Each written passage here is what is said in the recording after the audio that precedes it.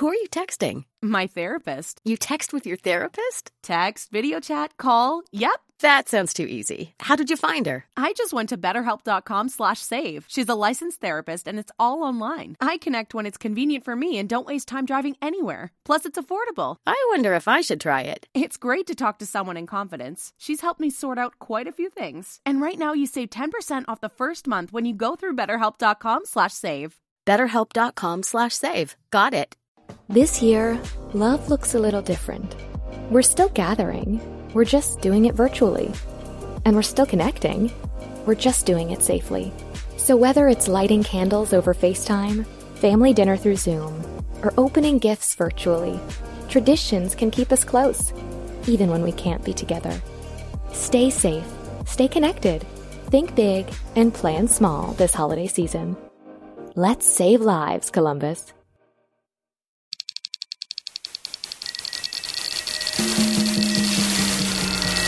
You're listening to Castrol CarCast on Podcast One. Hey guys, welcome to CarCast. We're going to have a fun show today, as we do every week. Yes, we are going to dive into some Dodge talk and some Mustang talk, and I know it seems like we do that all the time. We're going to also touch on BMW M5, and we're going to check in with Mario from Gearhead Fabrications and what they're building for Goldberg's Dodge Charger. But before we get started, a word from Geico. Though we're apart these days, we are sharing more, and Geico would just like to say thanks for that. Thanks for sharing all your cool, fun videos and all your dance moves and DIY haircuts and all the stuff you're posting up on social media. And now it's Geico's turn to share as well with a Geico Give Back. It's a 15% credit on car and motorcycle policies for current and new customers. And because Geico's committed for the long haul, the 15% credit lasts your full policy term. Visit geico.com/giveback. That's geico.com/giveback.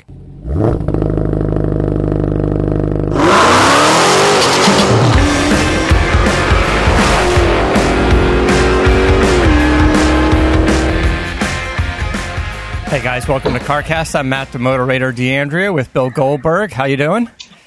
Good, buddy. How you doing? Doing all right. It's going to be a cool show. I believe we have Mario from Gearhead Fabrications joining us for Zoom for a short period of time. It's a little hectic over at the shop, and I know he's got his hands full, so before I say he's definitely going to be on, we'll just figure that out when he actually gets here. I spoke to him quickly yesterday on the phone, and he said, sure, I'll try to do it. What is this again? Who are you? What's going on? Exactly. And I was like, the good part is if we don't get him, that's an extra 15 to 20 minutes on my car. Yeah, he was definitely working on it. He said he knows how excited you are about it. He doesn't have like a lot of excitement in his voice ever. He's always a bit frazzled. And I was like, working on Goldberg's car. He's like, yeah, we are. He had to take a minute. As I'm sitting over here like a giddy schoolgirl looking at these pictures. He's got the projects going, and I think he just maybe starts to he gets so busy with what he's doing that he even maybe starts to forget whose car is whose. This may not be the most perfect analogy, but I asked my dad, who was a OBGYN, and what it was like going to work every day. And he says it's like just drinking a cup of coffee. It's just normal hat. So yeah, it is. I could see how how many cars he's had his hands on, and just the Speed Core cars alone. I mean, that's a handful. So I mean, he's seen and done so many things. My 1,500 horsepower twin turbo Charger is just a drop of the hat to him, I guess. But to me, like I said, I'm like a giddy schoolgirl here, checking out all the photos and keeping up with the project. So, well, speaking of projects, before we bring Mario on, I swung by our friends at Galpin Auto Sports. They're working on my truck, and the rear differential looks great. I just posted some images as we're sitting here in the studio. We took out the whole rear axle housing, took the whole thing apart, welded on the new big bearing end caps on the housing, and then sent it out, got the whole thing powder coated so it should last a while and look pretty good. And, I just don't like the rusty, dirty rear end. And this was a chance to get it looking pretty good. So it's got a fresh coat of powder coat. The welds came out great. I got the big Mark Williams axles, the custom axles going in. They were custom made, so let's hope to God they fit. I think there's like a little bit of room, a little too long, a little too short. My thought is if they're too short, that's an issue. But if they're too long, we could probably shave it down a little. Put it on. At least you guys didn't have to take the responsibility of doing it. You can place the blame elsewhere. Yeah, and they work with a group out here that has a jig for the housing. So when they weld the axle ends on the big bearing ends, it's all squared up. It's perfect every time, and that's kind of an issue as well. So it looks good. And then the steering, as you know, we've been developing, trying to get the steering box to work, and there's some good news. I'm laughing because I'm having a steering box issue on my truck. So, well, there you go. Oh, I feel your pain. I honestly, steering box issues, they're very common in the Dodge trucks, especially the older ones, and the Fords. And what you'll actually figure out is a lot of the Dodge trucks have a reverse rotation steering box, and I don't know why I didn't think of this, or the Galpin guys, or the guys at Flaming River when I explained what we were doing. But this is what happened: is we custom mounted the steering box. Everything worked great. We found a pitman arm to work great. But that steering box is I told you is a brand new unit from Flaming River. It's a great quality piece. Nothing rebuilt, all fresh and new, made here. And we got it mounted on, but it's for like our early Camaros, some bunch of GM vehicles. But on the GM vehicles, the steering linkage is behind the steering box, so between the front of the car and the engine, right? It's between the steering box and the engine. So the steering box, the steering shaft comes down from the steering wheel into the steering box, and then the pitman arm would essentially point down, and toward the oil pan would be the steering linkage. On my truck, the linkage is in front of the steering box. And although it hooks up the same, this is what happens is if your linkage connects on the back side of the steering box, it works fine. If it connects on the front side of the steering box, it's essentially the opposite turning. I can see you gesturing with your hands. So the guys are like, this is going to be sweet. They lower the lift. They just go to test it. And he turns the wheel to the right, and the steering wheel, and the wheels turn left. And it goes back and forth. So what we're trying to figure out, there's basically two things we can do.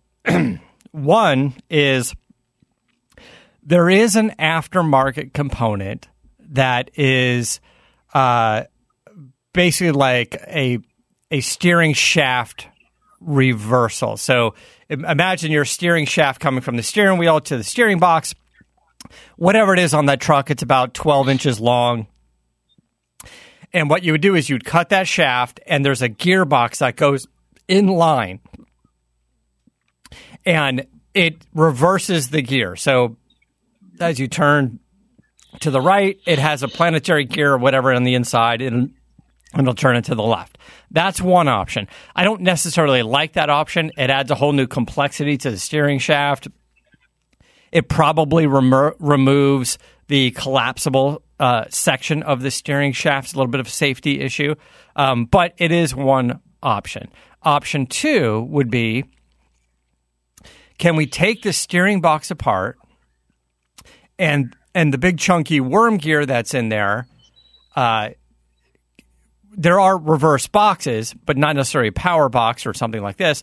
That worm gear in there, can we find one that is in the opposite direction from another piece, or can we fabricate one?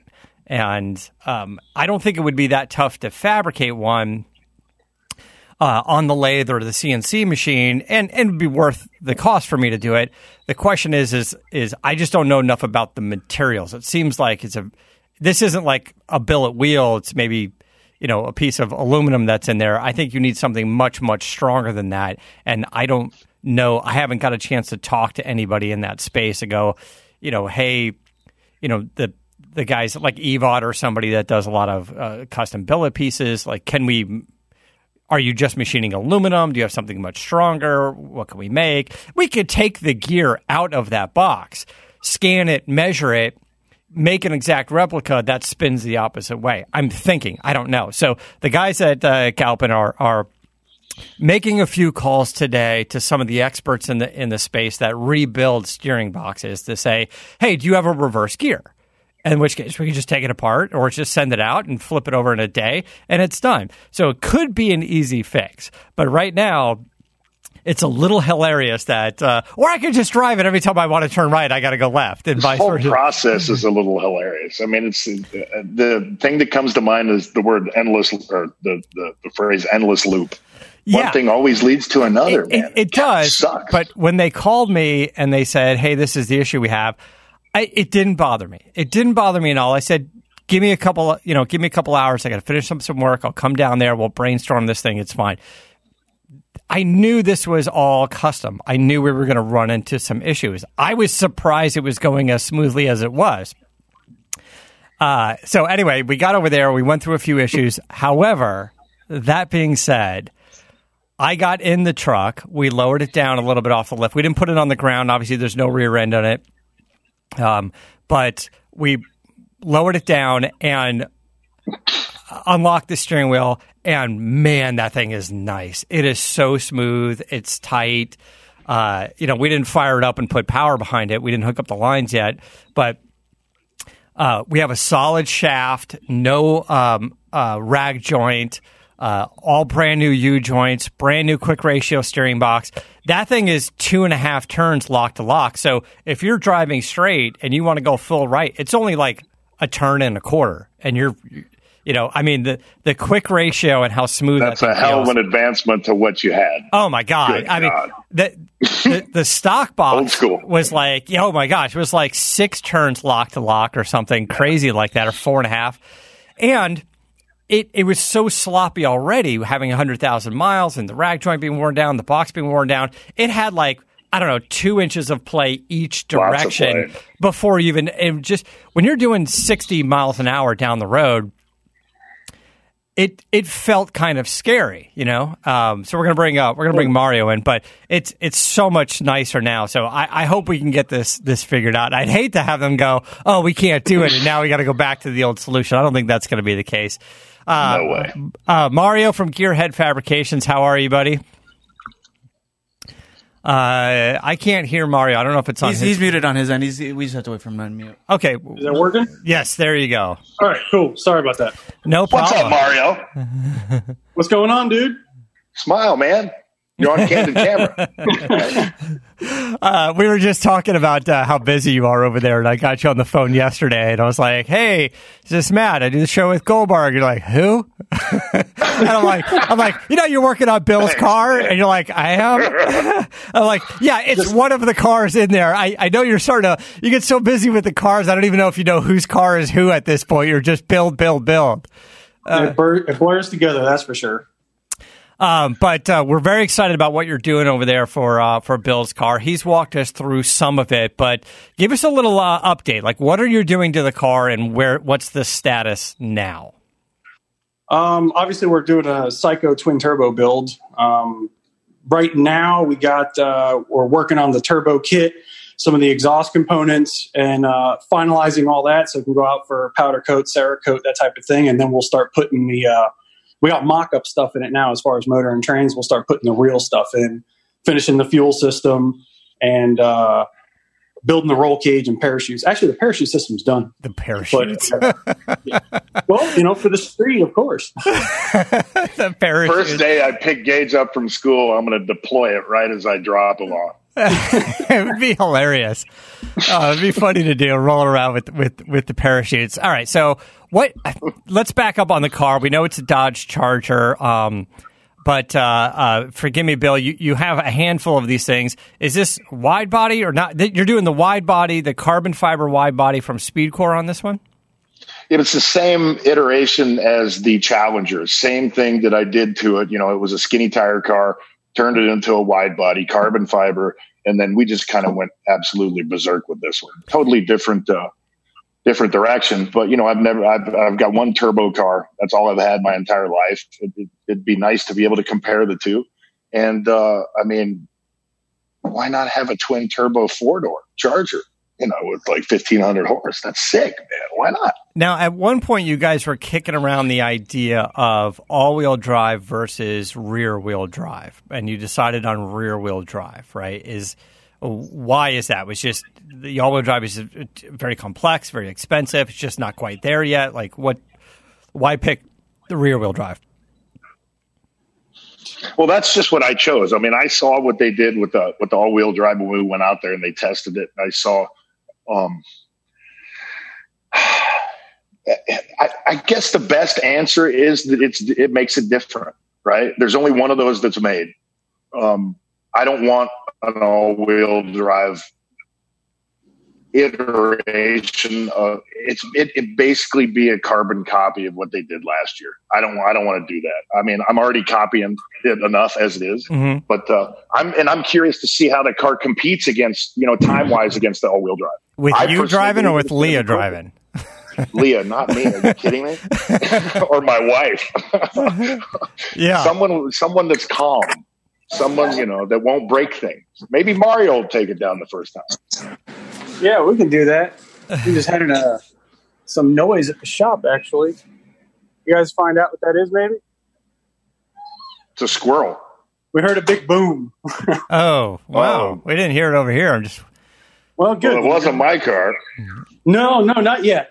Not yet. Not yet. So tell us what do you need to do to the car to prep it for the twin turbo and this kind of horsepower you're making. Now, you say 1,500. Are you running E85? Is there a 91 octane or a 93 octane tune and then an E85 tune? How are you setting it up, Mario? I guess that'll be up to Bill if he actually wants a pump gas tune, but it will be E85, especially when we start turning up the boost. We made, as far as prepping it, we had to make a lot of room, so we got rid of a lot of brackets and components, and we got rid of the supercharger, that type of thing that converted over to the twin turbo setup. But, on low boost, you could probably put that thing on 91 octane. I think that would work if you really wanted to. How much power do you think you make on 91? 91's tough. On 93, I've made, my personal car makes 840 at the tire on 93 octane. Yeah. And that's about where I start getting uneasy over that, That's over 900 at the crank. That's a lot for, pump fuel. 91 octane, of course, it's even less octane, so it's tough. But, that car on 5 pounds will probably run around no problem. Yeah. Yeah, I don't having the Challenger that you guys built and it being E85 and me having it for the last 4 or 5 months, I've yet to run into a problem finding E85 out here. So if we did the 93 tune just for convenience and we lost horsepower, I could care less about it. I don't think, if it's a convenience issue, I don't have any desire to go 93. We can it go depends 85. where people are. Yeah, different places have problems getting, ethanol, and some places don't. In Texas now, like you're saying, Bill, it's probably much more available out here, especially in LA. Yeah. I can only think of, I'm sure there's more than one dealer. I can only think of one dealer, like in the Brentwood area, that seems to have it. But other than that, we've got terrible 91 octane out here. So Texas, we got 93 everywhere you look, and then within 20 miles of me, I've got 3 gas stations that have E85. Yeah, well, that's good. Well, it takes you 18 miles to get off the property. So, okay, Mario, you can vouch that it's not the truth. It's true. Thanks, dude. Tell us about the buildup of the engine. How do you get this engine built? This is I mean, I know the Hellcat engines are pretty beefy to begin with. You guys can make a lot of power off of that without really pulling the heads off of it. But this one, you guys decided to build up. What goes into it? Yeah, definitely. We're not making his requested horsepower on a stock engine, but we just did, basically a forged bottom end. We did utilize a OEM crankshaft, but we got it from the Demon. So it's a Demon crankshaft with a BGE block, which is like a Demon block. And then we did a rod and a piston upgrade. But the other components, I'm a stock cubic inch guy, so I like to spin them higher, turn up the boost. But for the most part, Dodge did a good job with some of those components, so we use that. Then we use T-Tech heads and supporting modifications, big head studs, that type of thing. What compression do you guys run, knowing the target horsepower you're going for? It depends on the fuel. This one will be over 10 to 1 for sure. But it depends on the customer, what fuel we're going to be running, and of course goal and boost, total boost, So 10 to 1, it seems pretty high considering this level of horsepower, but it is because you're running it on E85. If you were going to turn down the boost and run it on pump gas, like you said, you're going to be at 5 pounds of boost to make that happen. Right, absolutely. But I mean, I'm not afraid of compression. We'll run more compression than that, and it'll be fine. It just there's a whole lot of tuning and just making sure we got a good fuel in there. Also, street car, race car, that type of thing. Speaking of tuning, Mario, how's the all-wheel drive car doing after putting miles on it? Seems to be fine. Can't complain. It's a good street driving car. She's so mellow on the street; it's hard to believe, really. Awesome. It's great that you guys did that first. As mine is not the first test subject. Yeah, right. It's not the guinea pig out there. You'll be the first Charger twin turbo Hellcat, rear wheel drive, that type of deal. I haven't done that before. We've done all of the Challengers. Gotcha. Well, I'm excited, dude. I'm excited. Get back to work, for God's sakes. What are you doing, wasting your time talking on the phone? Well, somebody called. Yeah, no, I appreciate it. Before we wrap up, what's next on the list for you guys? And tell us a little bit about Gearhead Fabrications. We've talked a lot about the Dodge stuff and seen what you've done at the racetrack and at SEMA and MagnaFlow, but are you all Dodge or not? We started life as a chassis shop. It was all fabrication. That's what my roots were. So cages and parachutes and turbo systems, and it just evolved as somebody needed something and I kind of did something. He told a friend, and then all of a sudden I found myself with a full-blown performance shop, in-house dyno. We tune in-house. We do everything in-house, and now it's like a one-stop shop. But that's just how it happened. And I enjoy it. So it's going to continue going. As far as the Dodge platform, a lot of people, especially when the Hellcats came out 2015 and stuff, they were just afraid of it. And it's just nuts and bolts to me. So we got good at it. We started going down that road, and now we got a shop full of Hellcats and Trackhawks and SRT Jeeps and all kinds of Dodge products. So I'm happy with it. It's fine. Right on. And you guys are in Florida, right? Absolutely. Yeah. No, Jensen Beach, Florida. We moved recently. You did. You just forgot where he was for a second there. Yeah. Yep. He's like, we're in Florida. Not exactly sure where. Yep. Well, listen, I appreciate the time, and as Bill said, we'll let you get back to it. Guys, it's Gearhead Fabrications. You've heard us talk about them quite a bit. It's all over Bill's social media as well. Follow along on Bill's project, but also give these guys a follow, Gearhead Fabrications, on Instagram and their Facebook page. You can see all the crazy shit that you guys are doing, and it's fantastic stuff. They're making good horsepower, making big numbers. But these guys are doing it in a way that seems to work. That's the big thing out there. There's a lot of people who can make big numbers, but can you make big numbers and do it again and again and again in something that you can drive? Because trust me, man, when you deliver that car to Bill's going to put some miles on it. Yeah, I'm pretty sure it'll get abused. I just clicked 10,000 on the red eye, so yeah. See, there you go. 10,000 miles on your red eye already, which is fantastic because there's going to be miles on this car, so if you need a good beta tester, he's your man. Pretty You're much. damn right. And I'll just put it out there, man. Mario and the guys over there, the only thing that's better than the work that they pump out is the relationships that you're able to garner with these guys. They're wonderful to work with, and it's a wonderful experience. So, Mario, get your ass off there. Well, hopefully you showed him some photos and stuff so everybody can see what's going on. Oh yeah. I'm not going to over inundate people with them, but yes, I'm putting them out there. But I got to tell you, and I've said this 3 times today, I'm like a giddy schoolgirl every time you send me a new picture.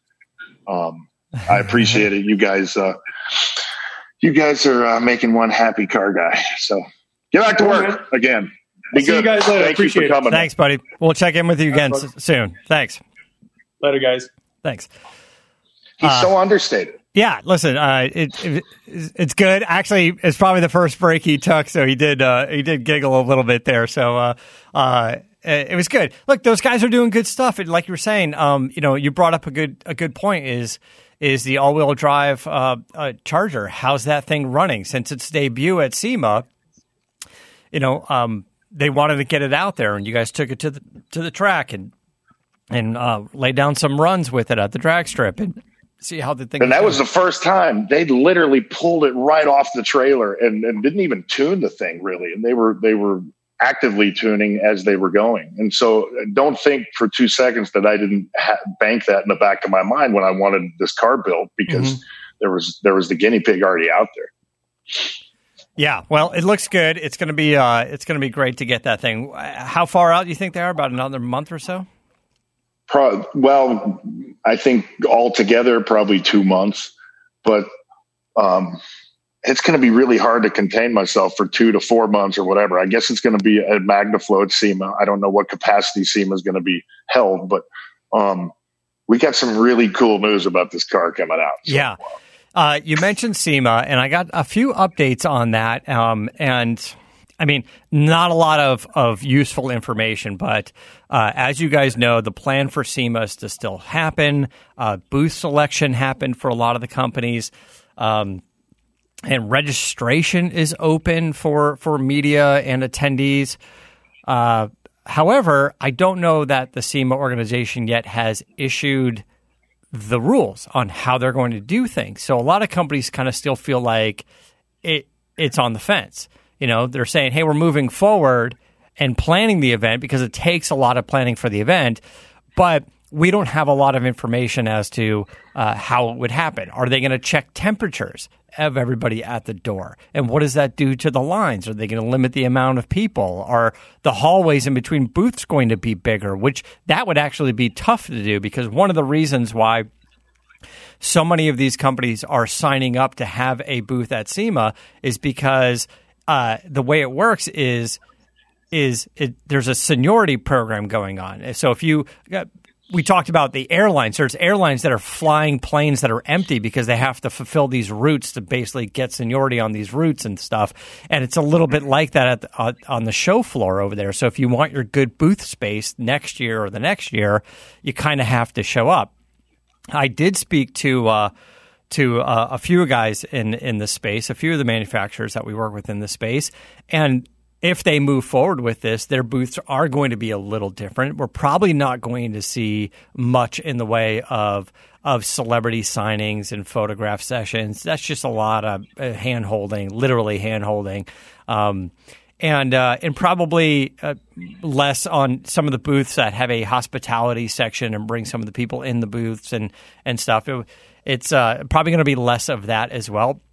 Now, keep in mind, the SEMA show, although a media spectacle, is a trade show, and there is business to be done. There's a lot of international buyers that go and see the new products and sit down with the sales team and the owners of these companies and make their deals. And what is that going to do to their business? One, probably far fewer international buyers going to be there. There are lots of limitations on travel, so does it make sense to have an expensive booth at SEMA if your international buyers aren't going to be there, or 10% of them are going to be there, and they might end up limiting media. We just saw IndyCar race in Texas, and they only allowed like 8 media people there on site. But they did their press conferences like via Zoom just for the media, and like 30 or 40 media representatives were on camera, basically, like kind of what we're doing here, because they have to limit it. So I'm not sure what it's going to do to SEMA, but it potentially does allow for more cars to be shown, like you're saying, Bill. Like your car would potentially show up in a MagnaFlu booth or something else, because if they don't change the booth, some of them guys will. There'll probably be fewer meeting spaces and more room for either new parts or cars. So it's going to be an interesting environment for sure. I'm supporting it.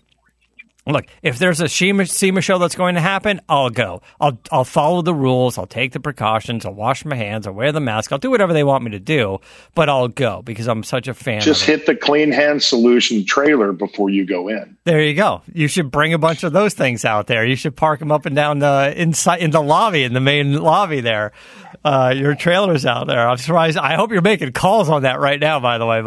I hope your team is out there doing it. Which leads me to Barrett Jackson being online now.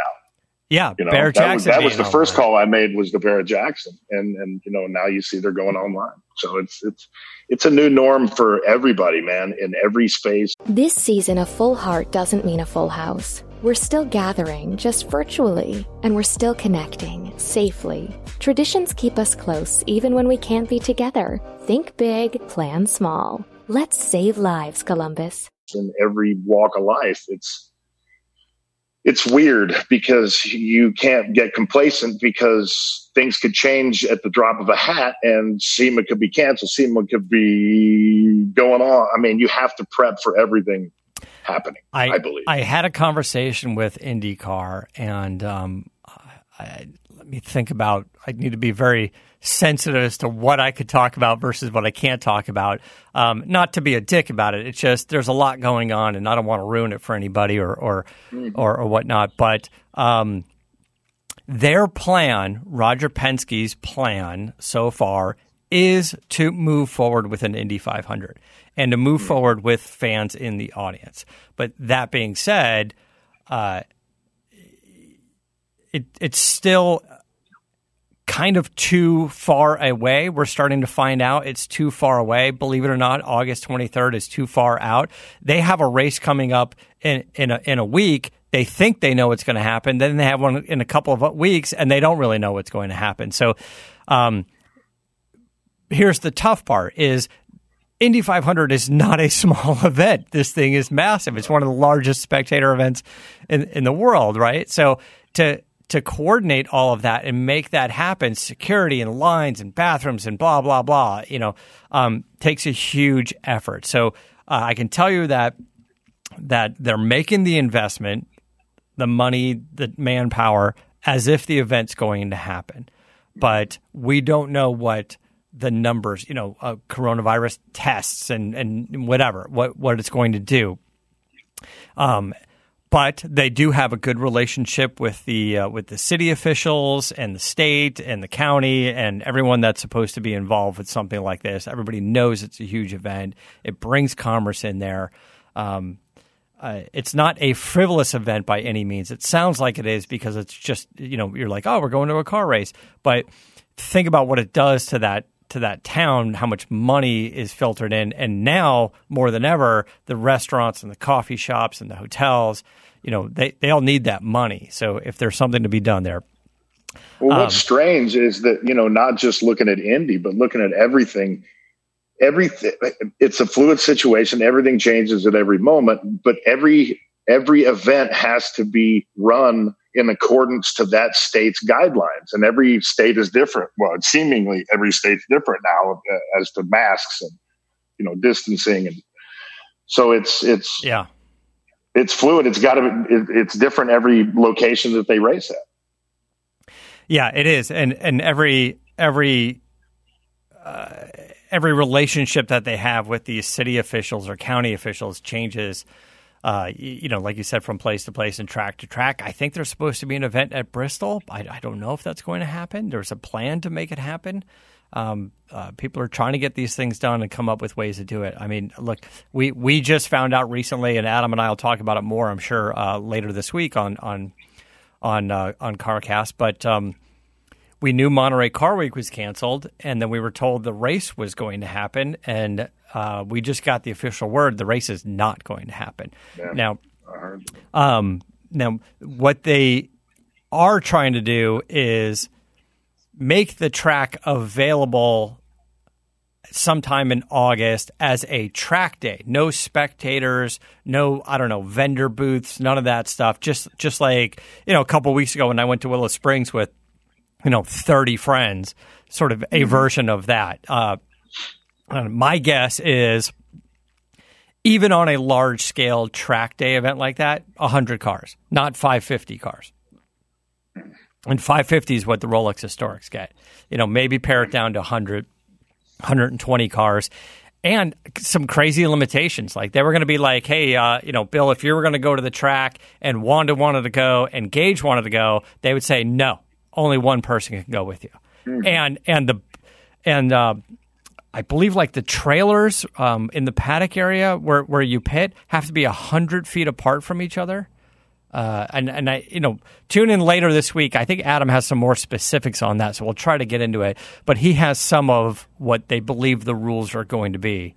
So our thought is, well, we definitely want to get some seat time in the cars. We've got the different drummer 510 that Adam wants to drive. He's been clamoring for that for a while. So I don't know. Maybe it turns into a great test and tune day for us if we still want to go up there. Or maybe we bring 2 cars up there and do something. I don't really know yet, so we'll figure that out a little bit more. But it's interesting. But as far as work, restaurants are starting to open here in L.A., and it seems like we're kind of the last to get onto that with some very interesting limitations. And film and production was supposed to open June 12th, I assume, with some pretty intense limitations and rules regarding that as well. And that's a weird thing because some things are done on a soundstage or in a studio, and some things are done on location, and it's kind of wacky. I mean, the stuff that you work on when you go in and do a sitcom like the Goldbergs, doesn't seem like there's a lot of off the studio lot type of stuff. And then when you go in and do something like an NCIS Los Angeles, you're on, I guess, the Paramount lot. You're probably on the Paramount lot. You're filming a bunch of stuff there. And then the next day they're like, yeah, you got to meet us 30 miles out, Palm Springs. You got to meet us in Long Beach. You got to go there because now we need a fight scene location and shooting stuff, and location stuff and blah, blah, blah. And then, what is that? Each one of those cities may go, our rules are different. What Venice is going to do is going to be different what Long Beach is going to do. Exactly. Anyway, enough about that stuff. More car news before we wrap it up. Of course, the big news that's out there is the Mustang Mach-1 that we've been talking about. Everybody's sort of releasing their cars virtually. The Mustang Mach-1 looks fantastic. The specs on it are good. I will tell you this is it's 480 horsepower. And I think it's 420 or 460 pound-feet of torque. I'll look it up for you. But I was a little bit disappointed with the horsepower number. I was expecting a little bit more. But that being said, I'm not too worried about it, right? Because that's what the aftermarket is for. If you want the big horsepower number and the supercharger and all the crazy bits on it, step up to the GT500. But if you want to get something and modify it on your own, you spend half as much money, maybe a little more than half. You get something like the Mach-1 and you personalize it the way you want. A few things that are going to come up with people that I've already seen on social media. They say, hey, it's a Mach-1. There's no shaker hood scoop. There's no rear window louvers. And it's 480 horsepower. And I said, yes, those are going to be the 3 things that the aftermarket is going to tackle and have a lot of fun with. So don't worry about that. For a few $100 or whatever, you're going to get the hood scoop and the louvers. And you're going to get different variations of it, and you're going to be fine. What I can tell you about the car is the specs are lining up to be quite fantastic. I love that the Mustang now is has evolved into a car that gets aerodynamics testing, and it's in the wind tunnel, and they're putting so much work into it at a car that starts at $30,000, and for the EcoBoost, and then the GT's a little bit more, and then this car, I guess, is going to fall somewhere into the $50,000 range. The Mustang Bullitt, if you guys recall, I said was probably the most bang for the buck for a good sports car out there. It's basically a Mustang GT performance pack, but it has the upgraded Tremec transmission instead of the whatever it is, the 3650 or whatever the smaller Tremec is, or the smaller transmission. I don't think it is Tremec, but that's having some issues. I think the normal 6-speed was actually recalled or something recently, but the Tremecs are not. So the Bullitt has the upgraded Tremec transmission. It has the intake manifold from the GT350, the latest calibration for MagneRide, and at $50,000, you get all of that stuff in a limited edition car. The Mustang Mach-1 is following that program. So now you're basically getting a lot of the Bullitt stuff, basically the same engine, the intake manifold, the latest MagneRide suspension, but now they're taking bits from the GT350 and the GT500. They're taking bushings, and they're taking some of the aero bits, revised front end, revised front splitter. It has a bigger belly pan underneath for better aerodynamics, and I believe the specs were something like in normal trim for the Mach-1, there's 20% increase in downforce. And when you get the performance pack, it's like 150% increase in downforce. And I believe the rear wing is taken off of the GT500, which was aero tested as well. So it looks cool. I like what they're doing with it. I think it's going to be a really, really good jumping off point for a car that you want to hot rod. I just spent a week in the GT500 driving it around town. You guys know that I've track tested it, but I love that car. It is, and not to pick on the on the crazy Hellcats, but I'll tell you this, because we love those as well. Is a few weeks ago I had the Dodge Charger wide body Hellcat, and that thing is a beast of a car, but as you know better than anybody, and it's a handful. That thing can be scary for sure. You can put all that tire in the back, and it just tears up those tires. And we've attempted to drag race it both with launch control and without launch control, and you really got to be careful to get a good launch on that thing. Or you can Richard Rawlings the wall. You never know. And I can tell you that I felt like the GT500 was, I think in its base mode, the way they do the throttle tip in is less sensitive and allows you a little bit more control over the vehicle. Now, when you put it in the other modes, it gets as crazy as you would expect it would, but it does seem a little bit easier to drive for somebody that's a little less experienced, or a little less hot rodding around. So, and when you want to progress to the big boy toys, you get a Dodge.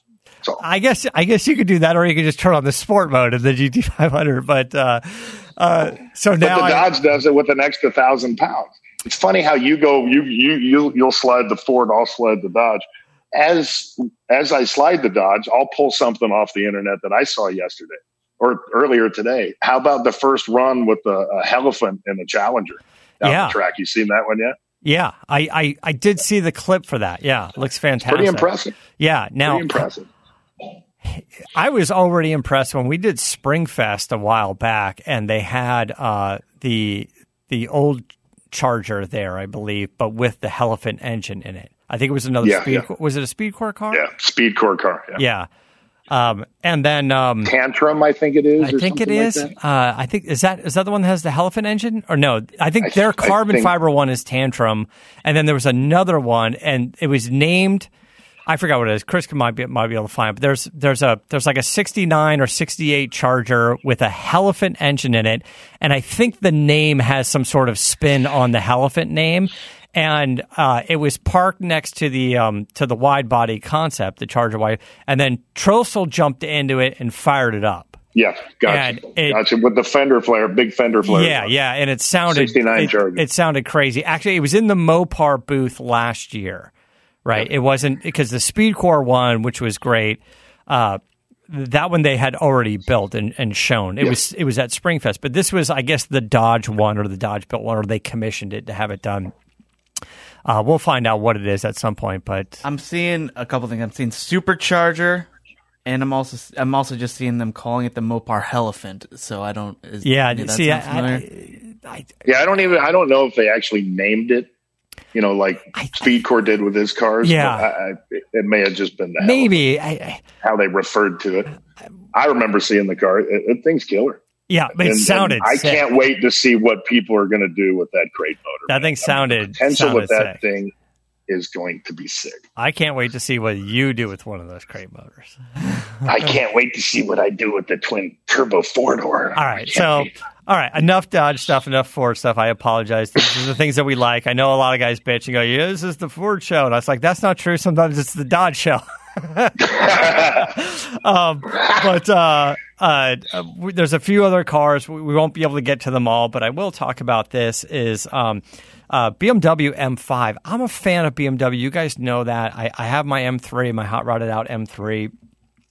That I'm thinking about selling. We've got it all dialed in.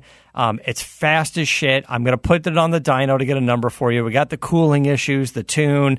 But it's 26,000 miles. And I kind of feel like, do I drive it or do I park it? And if I park it, what am I doing, right? Like now I have a really cool car that doesn't really fit this show. And this show is about, building shit and flogging it a little bit. So I don't know. I guess I could sell it and finish the projects that I have, or sell it and pick up something new. The Mach 1 is cool. I don't know, GT500 or something vintage. If you ask my girlfriend, she says, get something that runs.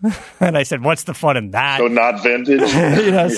So what's the fun in that? But that being said, BMW is finally released an upgrade to the M5. And it has the visual cues of the current 5 Series. It has, the revised headlights, the tail lights, a little bit sharper body line. It refreshes the look of it. Inside, there's some upgrades in the technology. What we had was the 10.25-inch touchscreen, or I don't even know if it's touchscreen now. I don't even remember. I haven't been in a BMW in a while. But the 10.5-inch screen is now a 12.3-inch screen. I loved how BMW does wireless CarPlay. So instead of just jumping in your car and plugging in your phone and getting CarPlay, they pay the extra licensing fee or develop the technology to do wireless. You just don't even have to take it out of your pocket, or you throw it in the console or whatever. And wireless CarPlay is introduced for that car now, as well as wireless Android Auto. And I know that's a big thing for a lot of you guys out there. On the standard M5, the engine and the suspension all pretty much remain the same, but on the M5 competition package, which did run a little bumpy, they did revise the suspension on that, new calibrations on the shocks, and I believe some of the bushings, and it's a more compliant ride, so it's a little bit easier. So you can get the competition package. That was kind of one of the things I heard a lot on the competition package for the X5M competition, and the M5 was it runs a little bumpy, maybe not the most comfortable thing, especially as a daily driver that you want a normal mode and a crazy mode in. And so I haven't driven it. We'll see how this thing goes. I'm curious to know, for you guys that are super into BMWs, if anybody gets a hold of the 2021, maybe this will be a question for Alistair Weaver when we get him back in, and say, hey, is the competition worth getting? Is it bumpy? Is it worth the money? Is it worth the horsepower bump, or should you not get it? But what's your opinion about no engine, no performance upgrades on? The thing was pretty. This isn't a new platform. This is a facelift where the M5 is catching up with the current 5 Series. So if you want the styling pieces and the technology, I think it's there. I think the horsepower and stuff are good. I mean, it would have been okay with a little bit of a horsepower bump, but again, we can do that in the aftermarket. But I'm okay with that carryover engine because that engine has some development time and stuff on it already. And now you're talking about cars that are a little more finicky and a little more difficult for us who like to open the hood on a car to futz around with, right? So that might be the understatement of the day. Yeah, but like if you get a few years under your belt, the manufacturer gets a few years under their belt with that engine, then hopefully some of the things are worked out. Like I kind of don't really want to go under the hood of my BMW or of a BMW or a new Audi, kind of for that reason. So, it's good and it's bad. I kind of feel this way about the Mustang Mach-E electric vehicle. On spec, on paper, it looks good. It looks like it's going to be fast. I've seen the thing. It looks good. I rode in one. It seems to work. But is the first year the year to get that or not, right? And now, if you two different modes of thinking, for resale, maybe. Yeah. Yeah, here's the thing: is I don't know if they're doing a lease program or if there's an aftermarket lease program, but the advice again of our buddy Alistair is right now in the EV world, just lease the vehicle. There's not a lot of resale and buying something used, and I don't know, with batteries and half-life and blah blah blah. So in that regard, do you get something that's brand new, a first gen version of something, and go, yeah, but I'm going to lease it for 2 or 3 years and give it back, and then maybe I get another one. I don't know, and keep it kind of fresh. So I kind of feel that way on the Mustang Mach-E as much as I do like it. I wouldn't be opposed to being an early adopter, but I would be a leasing early adopter. I wouldn't be a purchase early adopter. Whereas, maybe something a little more collectible like a Mach 1 or a wide-body Hellcat, you do want to buy, right? Because, you like the limited production and you want to be able to go under the hood and do what you want and cut up the car and add some power and all the fun stuff. Add some parachutes, apparently. That's a thing now. Add some parachutes. Got to be different. Yeah. Anyway, it's good. So what's before we wrap up, what's new with you? What else is going on? How's the ranch? Garage, man. I'm just every single day I'm waiting for this garage to start. It's a huge undertaking. You know it, man. Every single time I get the finalized plans, I change something. So, and it prolongs the process of them breaking ground. So I got to just shut my mouth. I got to be able to click yes, reply yes, and then go for it. And then just go. Get it started. But, it's just the sound studio was the issue yesterday. So we had to change the plans around and, yeah, it's one thing after another. Endless loop. It's all good. Okay. And then my last question for you, and this is completely off topic. I love the fainting goats. I love the fact that Wanda got 2 fainting goats. And for those of you who have never heard this before, I forgot the actual name for them, but they are goats, and they just faint. They just drop. That's what I wanted for Father's Day, dude. I mean, really? That was my request. It wasn't a surprise. So that gives you a little look into my brain. The fact is that, we've got plenty of room out here for all different kinds of animals, and why not have them entertain you at the same time when, you're using them for whether you're breeding them or cleaning up the yard, whatever it is. These goats, man, they're hilarious. So why not go out at the end of the day, have a couple beers, take your family out there, relax, watch the sunset, and watch a goat faint. It's hilarious. It is absolutely hilarious. Gage came around the corner, the goat's running, and it goes through a doorway, and all of a sudden it gets stiff and lays on the ground. It's one of the funniest things I've ever seen. Why does it happen? Why does it happen? I don't know. I have no idea. But they're fine with it, right? This whole breed of goat, they all do this. I don't know what it is. It's not. It looks like they have paralysis for like 5 seconds, and then they just wake up and go about their business. It's the strangest thing I've ever seen, but I was very much intrigued by it. And you've got this much property.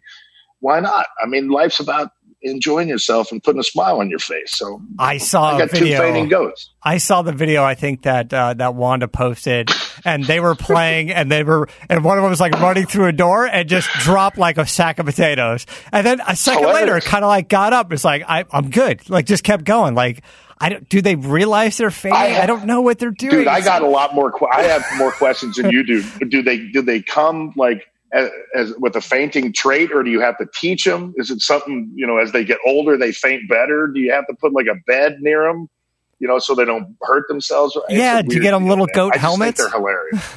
I don't know, man. Put them in like one of those sumo suits. So when they land, I don't know. It's just, why not? I don't know. That's the question. Why not? It is funny. And I guess if they all do it, they're supposed to do it. I don't know what the mechanism is. Maybe no goats were hurt in the video.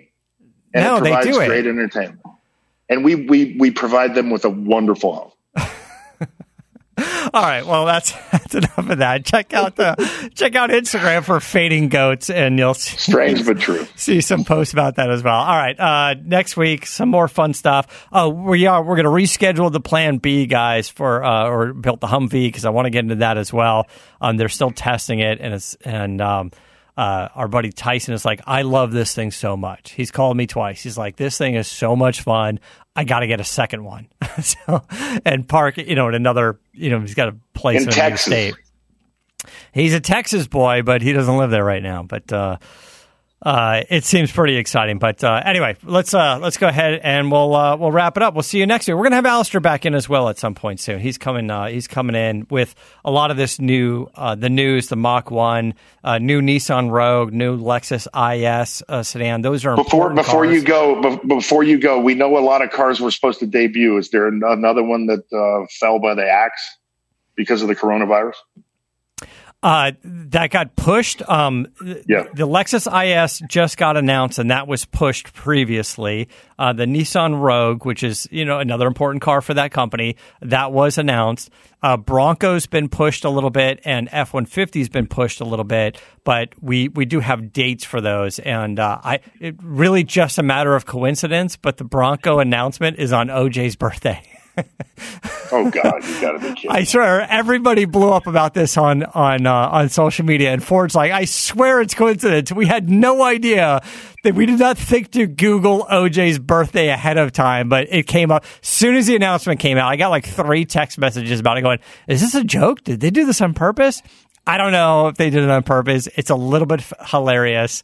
I'm sure if their plan was to debut a white one, they were literally painting it right now, because there's no way unless they just have a much better sense of humor than I thought they would. I would love for a Ford to be like, here's the new Bronco, and it's white. I don't think in this day and age and this time that we're going through, they'll be able to get away with it. I don't think they're going to get away with it, but they're sticking. They don't want to change the date again, so it is what it is. But excited about seeing that. That's going to be the next big announcement as well. So what I did was, as you know, Alistair is usually able to get information on these things before a lot of the people do, and then he's under embargo. So we're trying to time it to when a lot of this information is out. He'll come into the studio. We can attack it right away without breaking any rules. So we're going to work on that. All right, guys. Good show. Glad to have Mario on. Again, it's Gearhead Fabrications. Go to gearheadfabrications.com, I believe it is. Follow them on Instagram and see all the cool stuff that these guys are doing. Get out and drive, people. Yep. Thanks, guys. Until next time, keep the air and the spare in the bag and the wheel. For the latest updates and call-in times, follow the show on Facebook, Twitter, and Instagram at CarCast Show. If you'd like to write in, fill out the form on CarCastShow.com. And don't forget to give us a nice rating on iTunes. CarCast is a Corolla Digital production and is produced by Chris Loxamana. For more information, visit CarCastShow.com.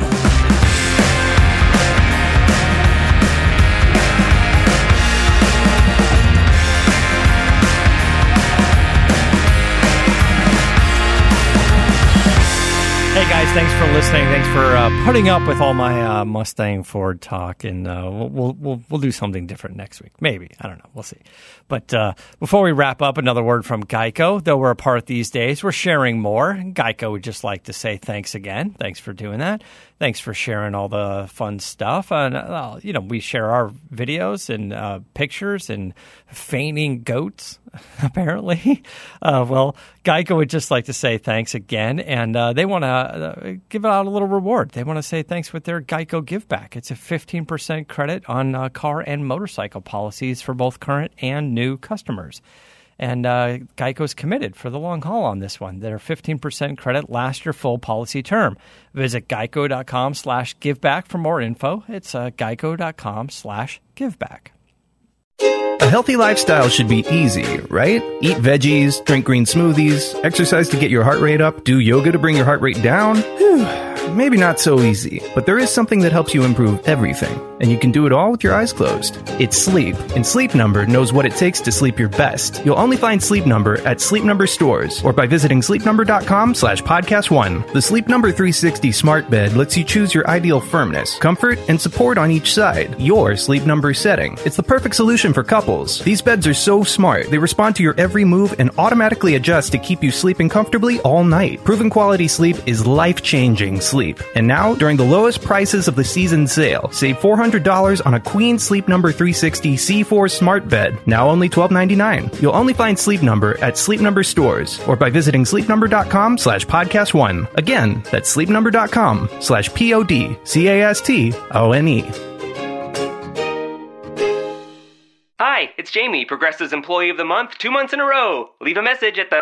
Hi, Jamie. It's me, Jamie. I just had a new idea for our song about the Name Your Price tool. So when it's like, tell us what you want to pay, hey, hey, hey, and the trombone goes, blah, blah, blah, and you say, we'll help you find coverage options to fit your budget. Then we just all do finger snaps while a choir goes, savings coming at ya, savings coming at ya. Yes? No? Maybe? Anyway, see your practice tonight. I got new lyrics for the rap break. Progressive Casualty Insurance Company and Affiliates. Price and coverage match limited by state law. This season, a full heart doesn't mean a full house. We're still gathering, just virtually, and we're still connecting, safely. Traditions keep us close, even when we can't be together. Think big, plan small. Let's save lives, Columbus.